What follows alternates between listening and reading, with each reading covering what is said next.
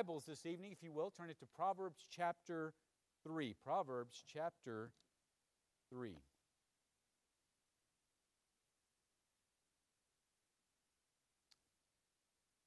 I read about a man that was born into a prominent family in Norwich, Connecticut in 1741. He was a young man named Benny, and he was raised in a world of privilege and opportunity. His early life was marked by tragedy. Both of his parents died along with his siblings, and it left him with just a sense of loss, but also a determination to succeed even against great odds.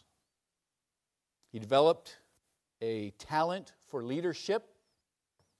He had a fearless demeanor, and it caught the attention of the local military leaders. He soon found himself thrust in the middle of a growing conflict between the American colonies and the British Crown. Benny's military career began in earnest in 1775 when he joined the Continental Army and quickly rose to the ranks. His early successes, including the capture of Fort Ticonderoga and the victory at the Battle of Saratoga, earned him the rank of Major General. He made him a national hero. However, his success was not without his challenges. Despite his achievements on the battlefield, he often found himself at odds with the officers under his command and the Continental Congress, who viewed him often with suspicion and mistrust. His troubles came to a head in 1779. He was appointed military commander of Philadelphia, and he lived an extravagant lifestyle. And he was married to a loyalist sympathizer, Peggy Shippen, who drew the attention of his critics and once again raised questions about his loyalty to the American cause. He felt unappreciated, unfairly treated, and he began to think and entertain thoughts of betrayal. And in 1780, Benedict Arnold, discontent reached a boiling point. He's facing mountains of debt, a growing sense of disillusionment, and he made contact with British intelligence and began to negotiate a deal to betray the American fort at West Point, New York.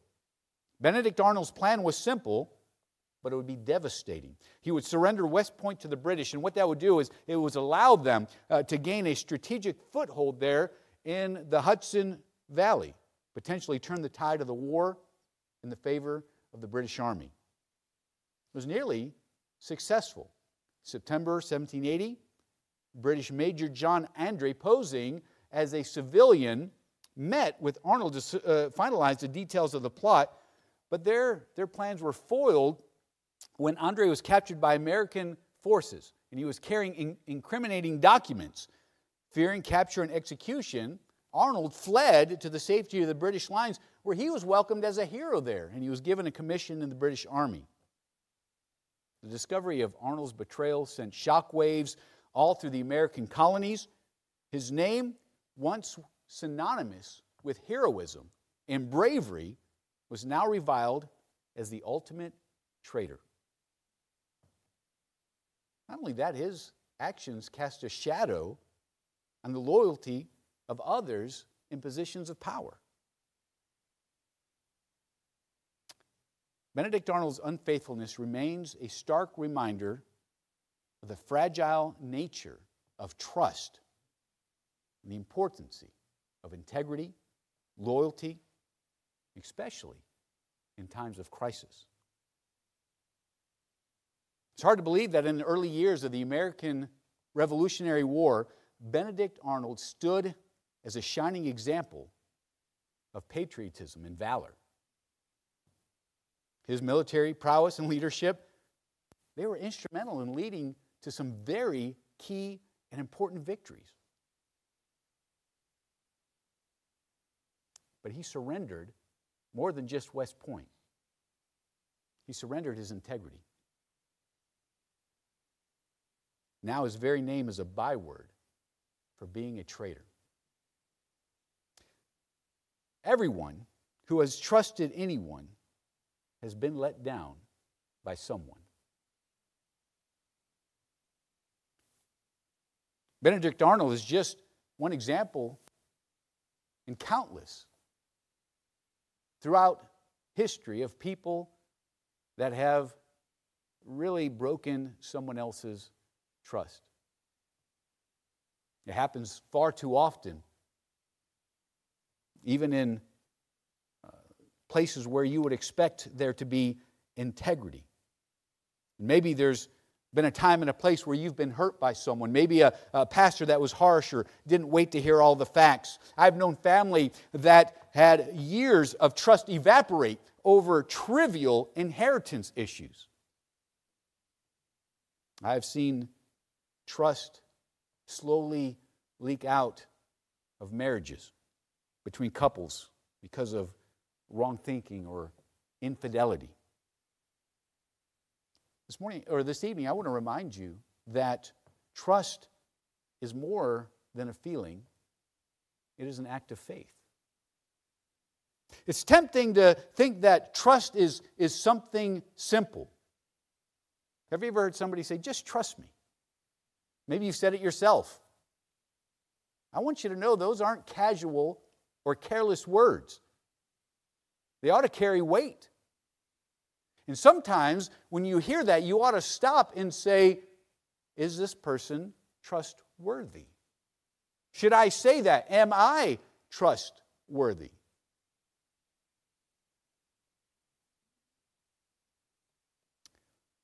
I think each one of us would like to believe that we would immediately identify a dishonest car salesman or the scammer's email and say, oh, how could anybody fall for that? But if you've ever been let down by somebody, you know you've fallen for something. I once read about a story about a man that had an operation that prevented him from being able to have children. More than a decade later, his wife got pregnant. He was faced with two unalterable facts. He was sterile, but his wife was pregnant. So instead of trusting his wife, he demanded a paternity test. In his own testimony, he said that if the child was not his, he would get a divorce and leave his wife and the children that they already had. Now, you probably figured out already it was his child. And the operation had been reversed in some way. But I will tell you, great damage was done to that relationship because he was unwilling to trust his wife. There was something in their relationship that he couldn't say, I trust her.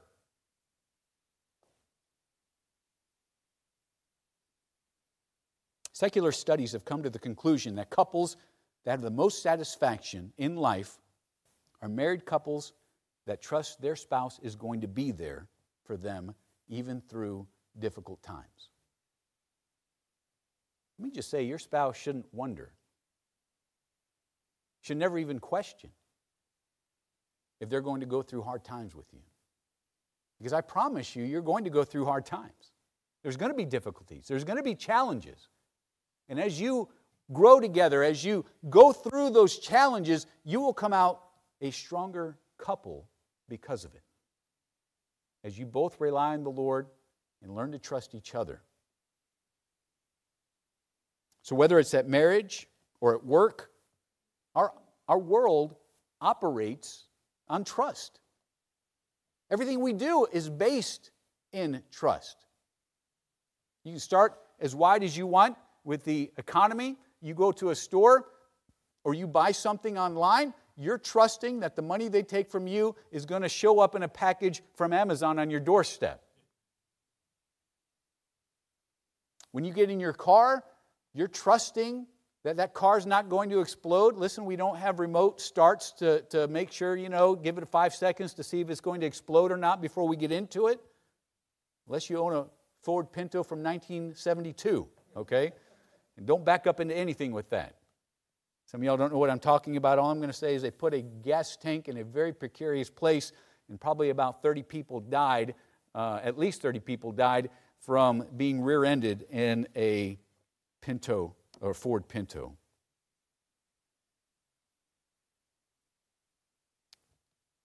You're trusting that even after you get that car going, that the people that are coming towards you are going to stay on their side of the line. Every aspect of our society, in one way or another, is built on trust. And I'll tell you, if you've been hurt, it is hard to begin trusting again.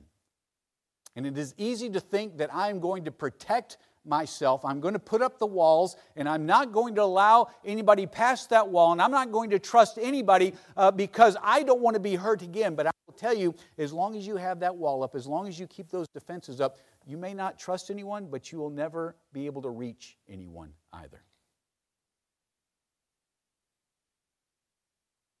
I'm going to give you several ways, 6 ways that trust can be broken. First one is deception. Intentionally misleading or lying to someone is going to break their trust. Now let me be very clear tonight, because we like to withhold information, or we like to give information that is intended to conceal the truth, and we'll say, well, I didn't lie about it. If you give somebody information or withhold information with the intent to deceive, you are being deceptive. That is what deception is. When you do that, there is a breaking of the trust. Now, I would submit to you tonight that trust is like a bridge. And I hope that when you get married, the bridge in your marriage is like the Golden Gate Bridge, just beautiful and strong and it has great capacity. But when trust is broken, it's like putting dynamite on either side of that bridge and detonating it, and it goes right into the ocean below. We're going to talk about rebuilding that bridge if we have time tonight. But understand, when you are deceiving someone, when you are lying, when you are concealing, when you are being deceptive in some way, when you are hiding something from someone, that's going to break trust. It's going to come out, and when it does, you're going to break trust and you're going to break someone's heart. Along with deception, I would say, is betrayal. What is betrayal? It's similar to deception, but I would say it's acting against someone else's interests. When you break a promise, when you violate that trust, it is like breaking that bridge. How do you act against someone's interests? Well, I have this as a separate one, but I'm going to give it to you. It's when you are acting in your own self-interest. When you prioritize your interests over the interests of others, it's hard to follow you or to trust you to make decisions that are going to affect my life. Husbands, when you make decisions that are always beneficial for you and the rest of the family suffers, you make it difficult, you make it hard for your family to follow you then, because they say, well, are they taking us into account? Do you see, you can't betray their trust. You can't work against someone else's interest and always prioritize yourself and expect people to trust and then follow those decisions. Let me tell you another way that we can lose trust or break somebody's trust: when we're unreliable, when there is a complete lack of reliability. When you don't follow through with the commitments that you've made, if you are constantly late, I'll tell you, if you find yourself speeding to get places all the time so you're not late, you're unreliable. I know I lived that for a good portion of my younger years. God really had to do a work in my heart I never wanted to wait somewhere. And let me tell you, that's a very selfish outlook, because I'm saying my time is more important than your time. And so I would just, I talked to somebody, they said, it's not so much that I don't want to be there, it's just I don't want to leave what I'm doing to be there on time. You've got to look ahead and say, if I'm going to be reliable, if I'm going to be trustworthy, I need to be where I'm supposed to be, listen, before I'm supposed to be there. You shouldn't be leaving at the time that you're supposed to be somewhere. If you know it's a 10 or 15-minute drive, you can't wait till 5 minutes before the hour to get in your car and see if you can make up the difference. That's dangerous. But I'll just tell you, that kind of unreliability is really a factor in whether or not your boss or your coworker or anyone is going to be willing to entrust you with that valuable thing called trust.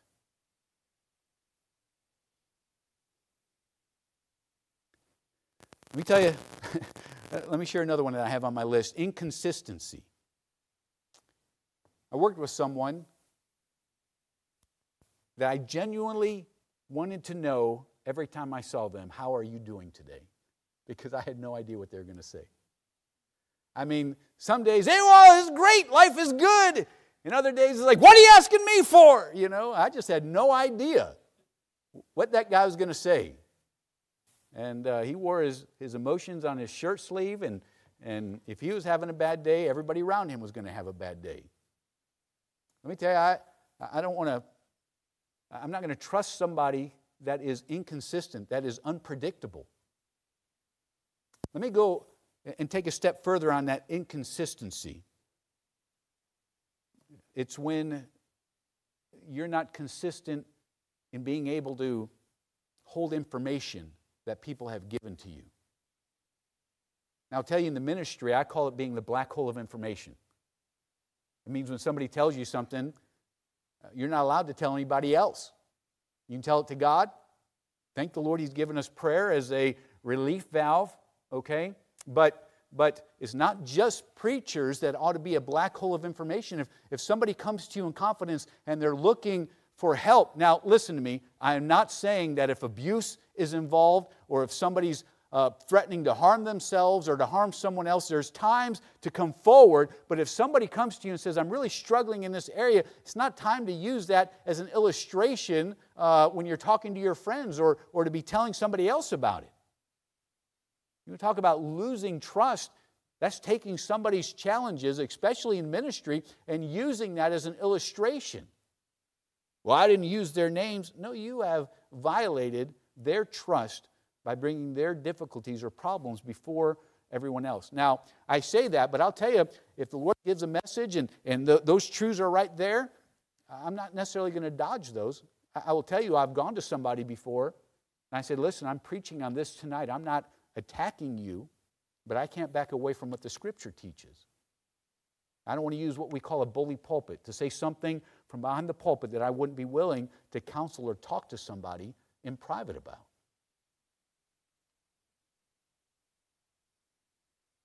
Let me give you one last one. A lack of communication. I was starting to get convicted on these last couple, and so I just wanted to breeze past them a little quicker. When we don't communicate our expectations openly or honestly, it creates that uncertainty and doubt. It makes others it makes it hard for others to trust what you're doing because you're not communicating. You might have right motives. And let me talk to men just for a moment as husbands and fathers. You might be going in the right direction, but if we're not communicating that, if we're not telling others not just the direction we're going, but this is why we're going here.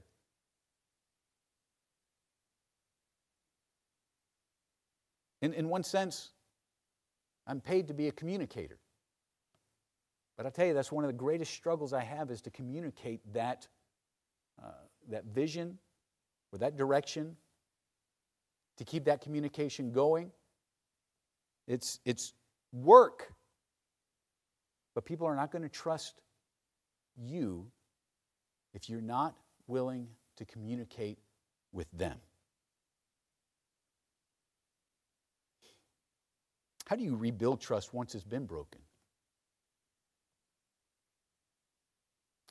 The very first step is acknowledging the hurtful action. We're not going to take time right now, but you can go to Psalm 51. David says, against thee and thee only. He acknowledges the sin that he has against God. And so acknowledge the specific actions and behaviors that led to that trust being broken. That means you have to take responsibility. Well, I was late because of this reason or that reason, and we just excuse after excuse after excuse. Mrs. Phillips, I'd like you to write a book. I can only imagine the excuses that you get. Possibly the dean of men or the dean of women over at the college there. I hope that's not true. I could be wrong about that. But I'm telling you, if you have an excuse, now we don't say they're excuses. What do we call them? Reasons. I have a reason, you have an excuse, okay?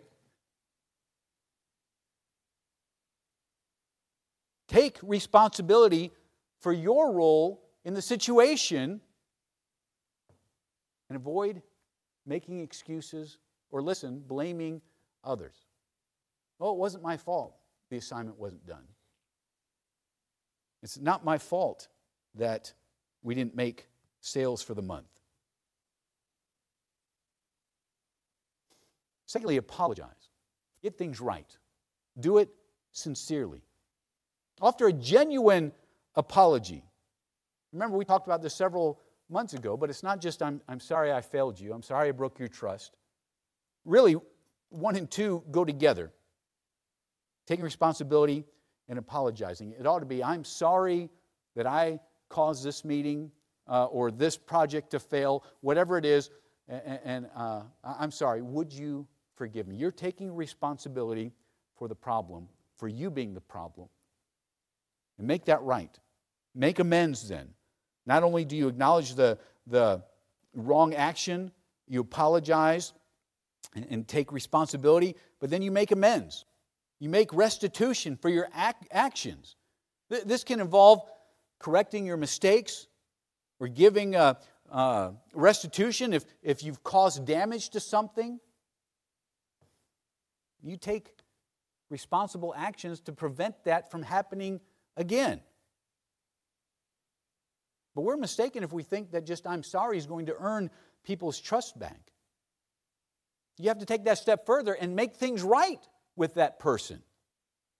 If you break something that belongs to someone else, you have to replace it. If you take advantage of someone else, you should make that restitution. That's what happened to an IRS agent back in 2016. Nakisha Hall, she was 40. She pled guilty to theft of government funds, aggravated identity theft, unauthorized access to a protected computer, and conspiracy to commit bank fraud and mail fraud affecting a financial institution. She stole more than $1 million from the agency, the IRS. She claimed more than $400,000 in fraudulent tax refunds. She was sentenced to 3 years in prison and ordered to pay $119,000 in restitution. But she wasn't the first IRS agent to have to make restoration. You may remember there was an Internal Revenue servant that really wanted to see the Lord Jesus Christ. He climbed the sycamore tree, right? What happened when he got saved? There was no judge, there was no court, there was no jury award that said that he had to pay restitution, but because he had now a right relationship with God, there was something different about him, and he repaid everybody what they owed 4 times what he had stolen from them. Zacchaeus understood about earning people's trust back. Not only should you make restitution, you have to adjust that behavior. Demonstrate through your actions that you are committed to rebuilding that trust. There has to be this transparency and consistency and reliability in your interactions. And you have to follow through then with your commitments. Now here's where people struggle oftentimes.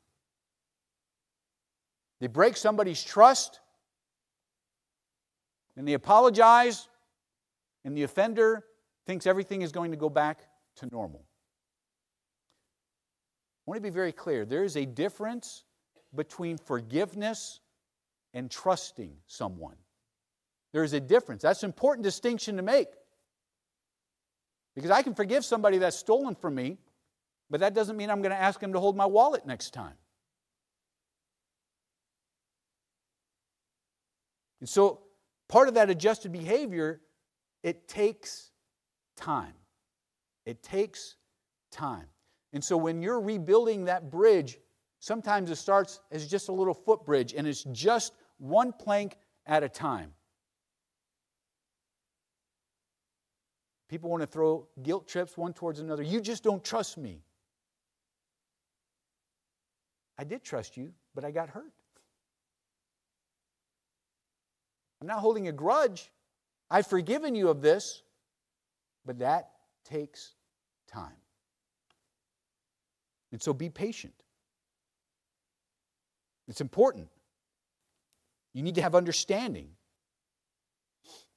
If you are the offender, you've got to recognize that the people that you have hurt need that time to heal and to start rebuilding that bridge back in their life and yours. And then guess what? Communicate openly. If a lack of communication is a way to destroy trust, then opening that communication is going to help being honest, being transparent, listening to their concerns, listening to their feelings. Listen without getting defensive. And then be willing to address those issues that arise. What I've seen oftentimes is people that have broken someone else's trust, they're willing to do whatever it takes to rebuild that for a time. And they're willing to put in the work. But when they don't see the response that they want in the time frame that they want, they get angry. They get frustrated. And they just say, listen, I feel like I'm continually being punished for something I did so long ago. What they don't understand is they don't get to choose the time frame. By the way, if you're one that is working through something, if you're not actively working it out with God, if you're not working through those and you're just thinking things are going to be different, I don't think that's fair to the person that has offended you. But it is possible to forgive someone and still not give them your trust. Let me give you one last one that will help regain trust. And that is to seek a counselor. And sometimes talking to someone, like a pastor or someone that you trust, a godly counselor, can help in rebuilding that trust. There are times that a third party or someone that is indifferent to the situation coming in can help facilitate the communication and work through these lingering issues.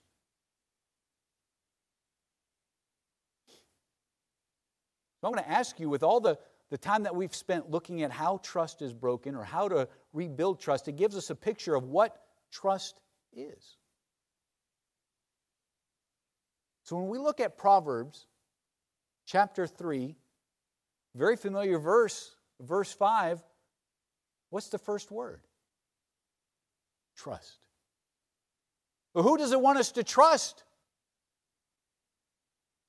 What's it say? It says in chapter 3, verse 5, trust in the Lord. Before we get to that next phrase, I just want to ask you, do you believe that God is trustworthy? Oh, yes, no, I'm asking. Have you been hurt?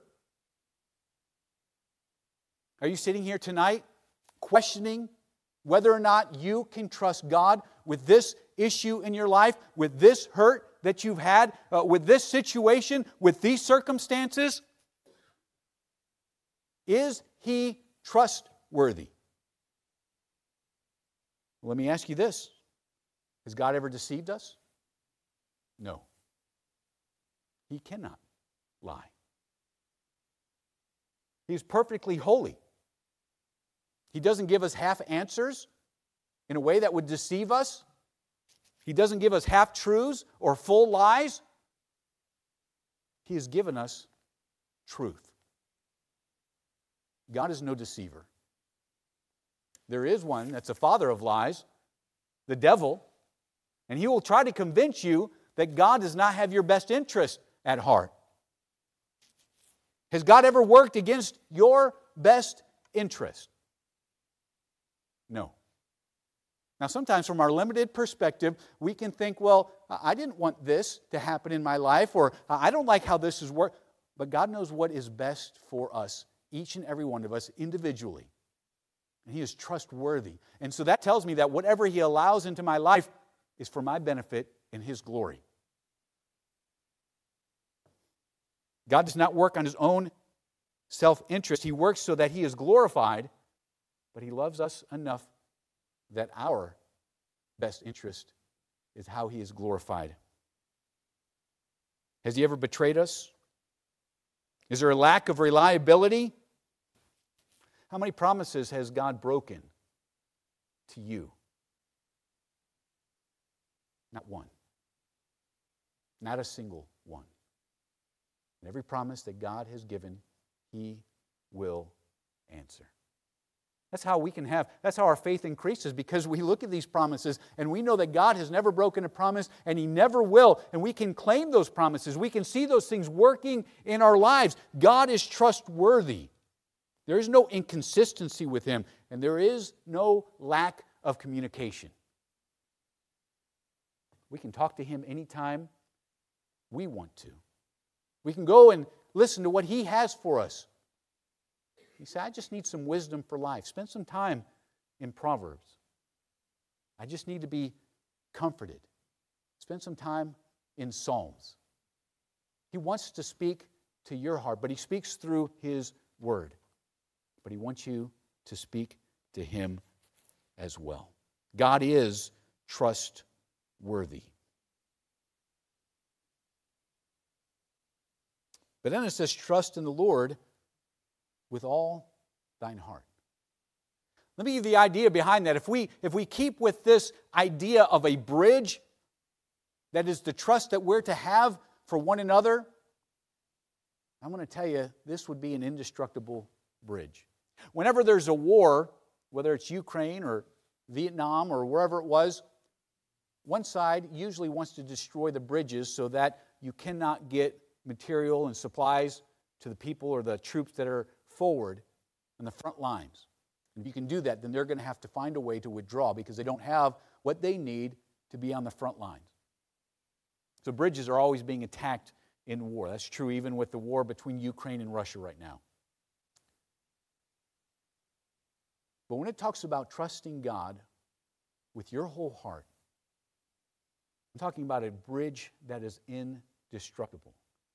Because God is so trustworthy, when something happens in our life that is hard for us to grasp, and whether it's news from a doctor or news from a family member, and we are shocked and we are tempted to question God's goodness, we say, no, I am trusting God with all my heart.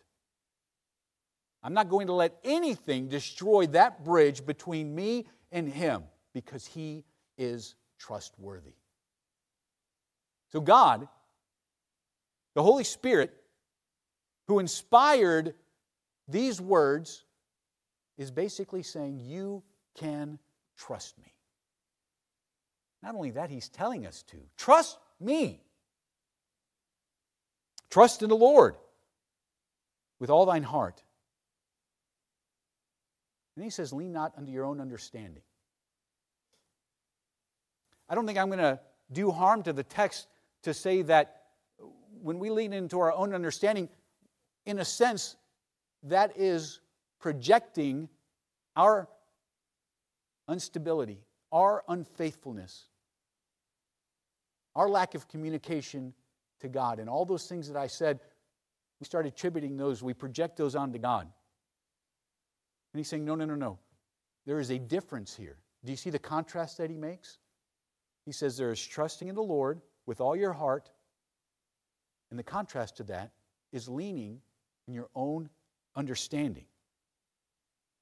Well, how can you increase that trust in the Lord? The psalmist tells us. He says, in all thy ways acknowledge Him. And so that means that when you are in that place and in those circumstances that you are tempted to doubt God's goodness and trustworthiness, you acknowledge Him. You say, no, God, I know that your way is perfect, that you are a loving God. I know this about you. Somebody said this before. Don't doubt in the valley what you have learned in the mountaintop.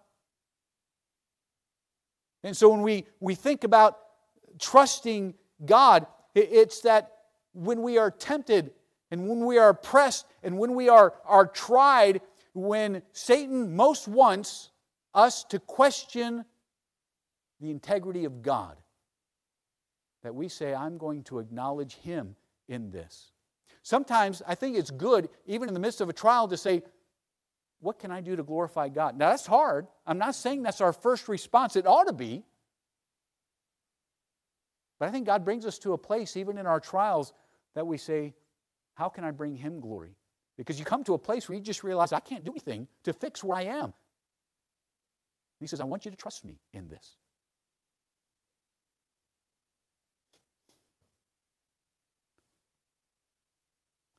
I want to share, just very quickly, a few results of trusting the Lord. Well, right here in verse 6, it says that He's going to direct thy paths. You say, God, how can I glorify you? Where in this thing can I show that I am trusting you? And really what you're saying is, God, I'm exercising my faith. I'm claiming the promises that you are a good God, and I want you to be glorified even through this.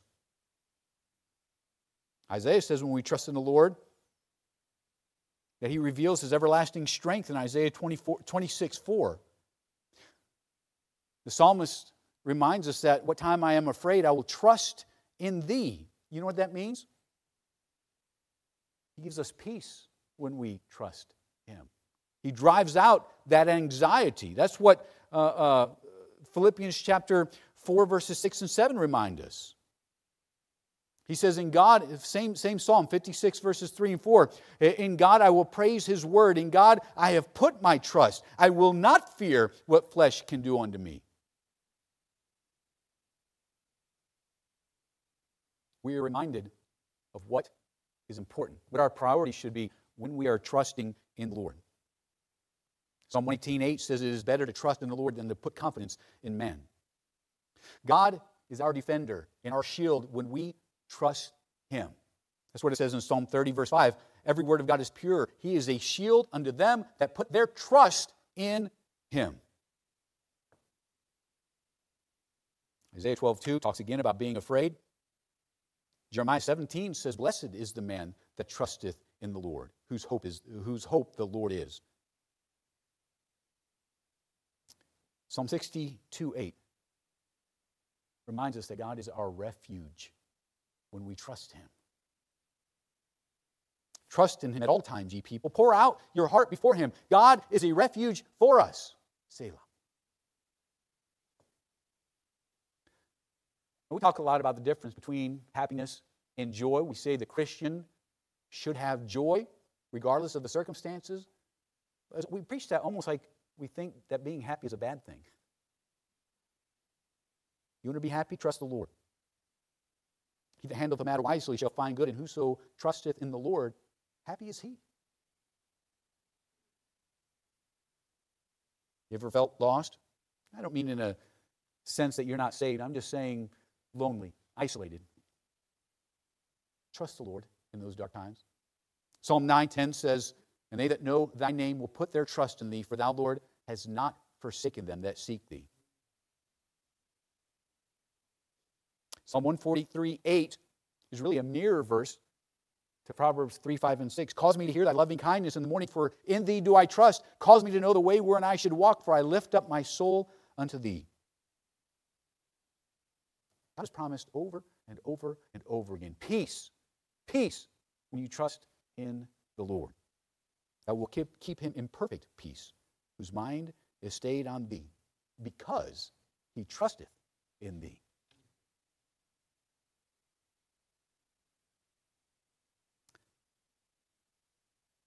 Let me just give you several things that he gives when we trust him. I've given you several. I want to give you several more. First of all, he gives us salvation, right? That's what he gives. When we put our faith or our trust in the finished work of the Lord Jesus Christ, we have salvation. That gives us the forgiveness of our sins. He gives us peace. He gives us the presence of the Holy Spirit. He gives us that strength in weakness. He gives us guidance and victory over sin, strength in trials, comfort, hope, strength in persecution, wisdom. He provides for us when we trust in him. But God shall supply all your need according to his riches and glory. God is trustworthy. That's how he can say, trust in me. With all of your heart. Don't hold anything back. Don't think that he is as unreliable and untrustworthy as you know yourself to be at times. Now let me finish with this thought.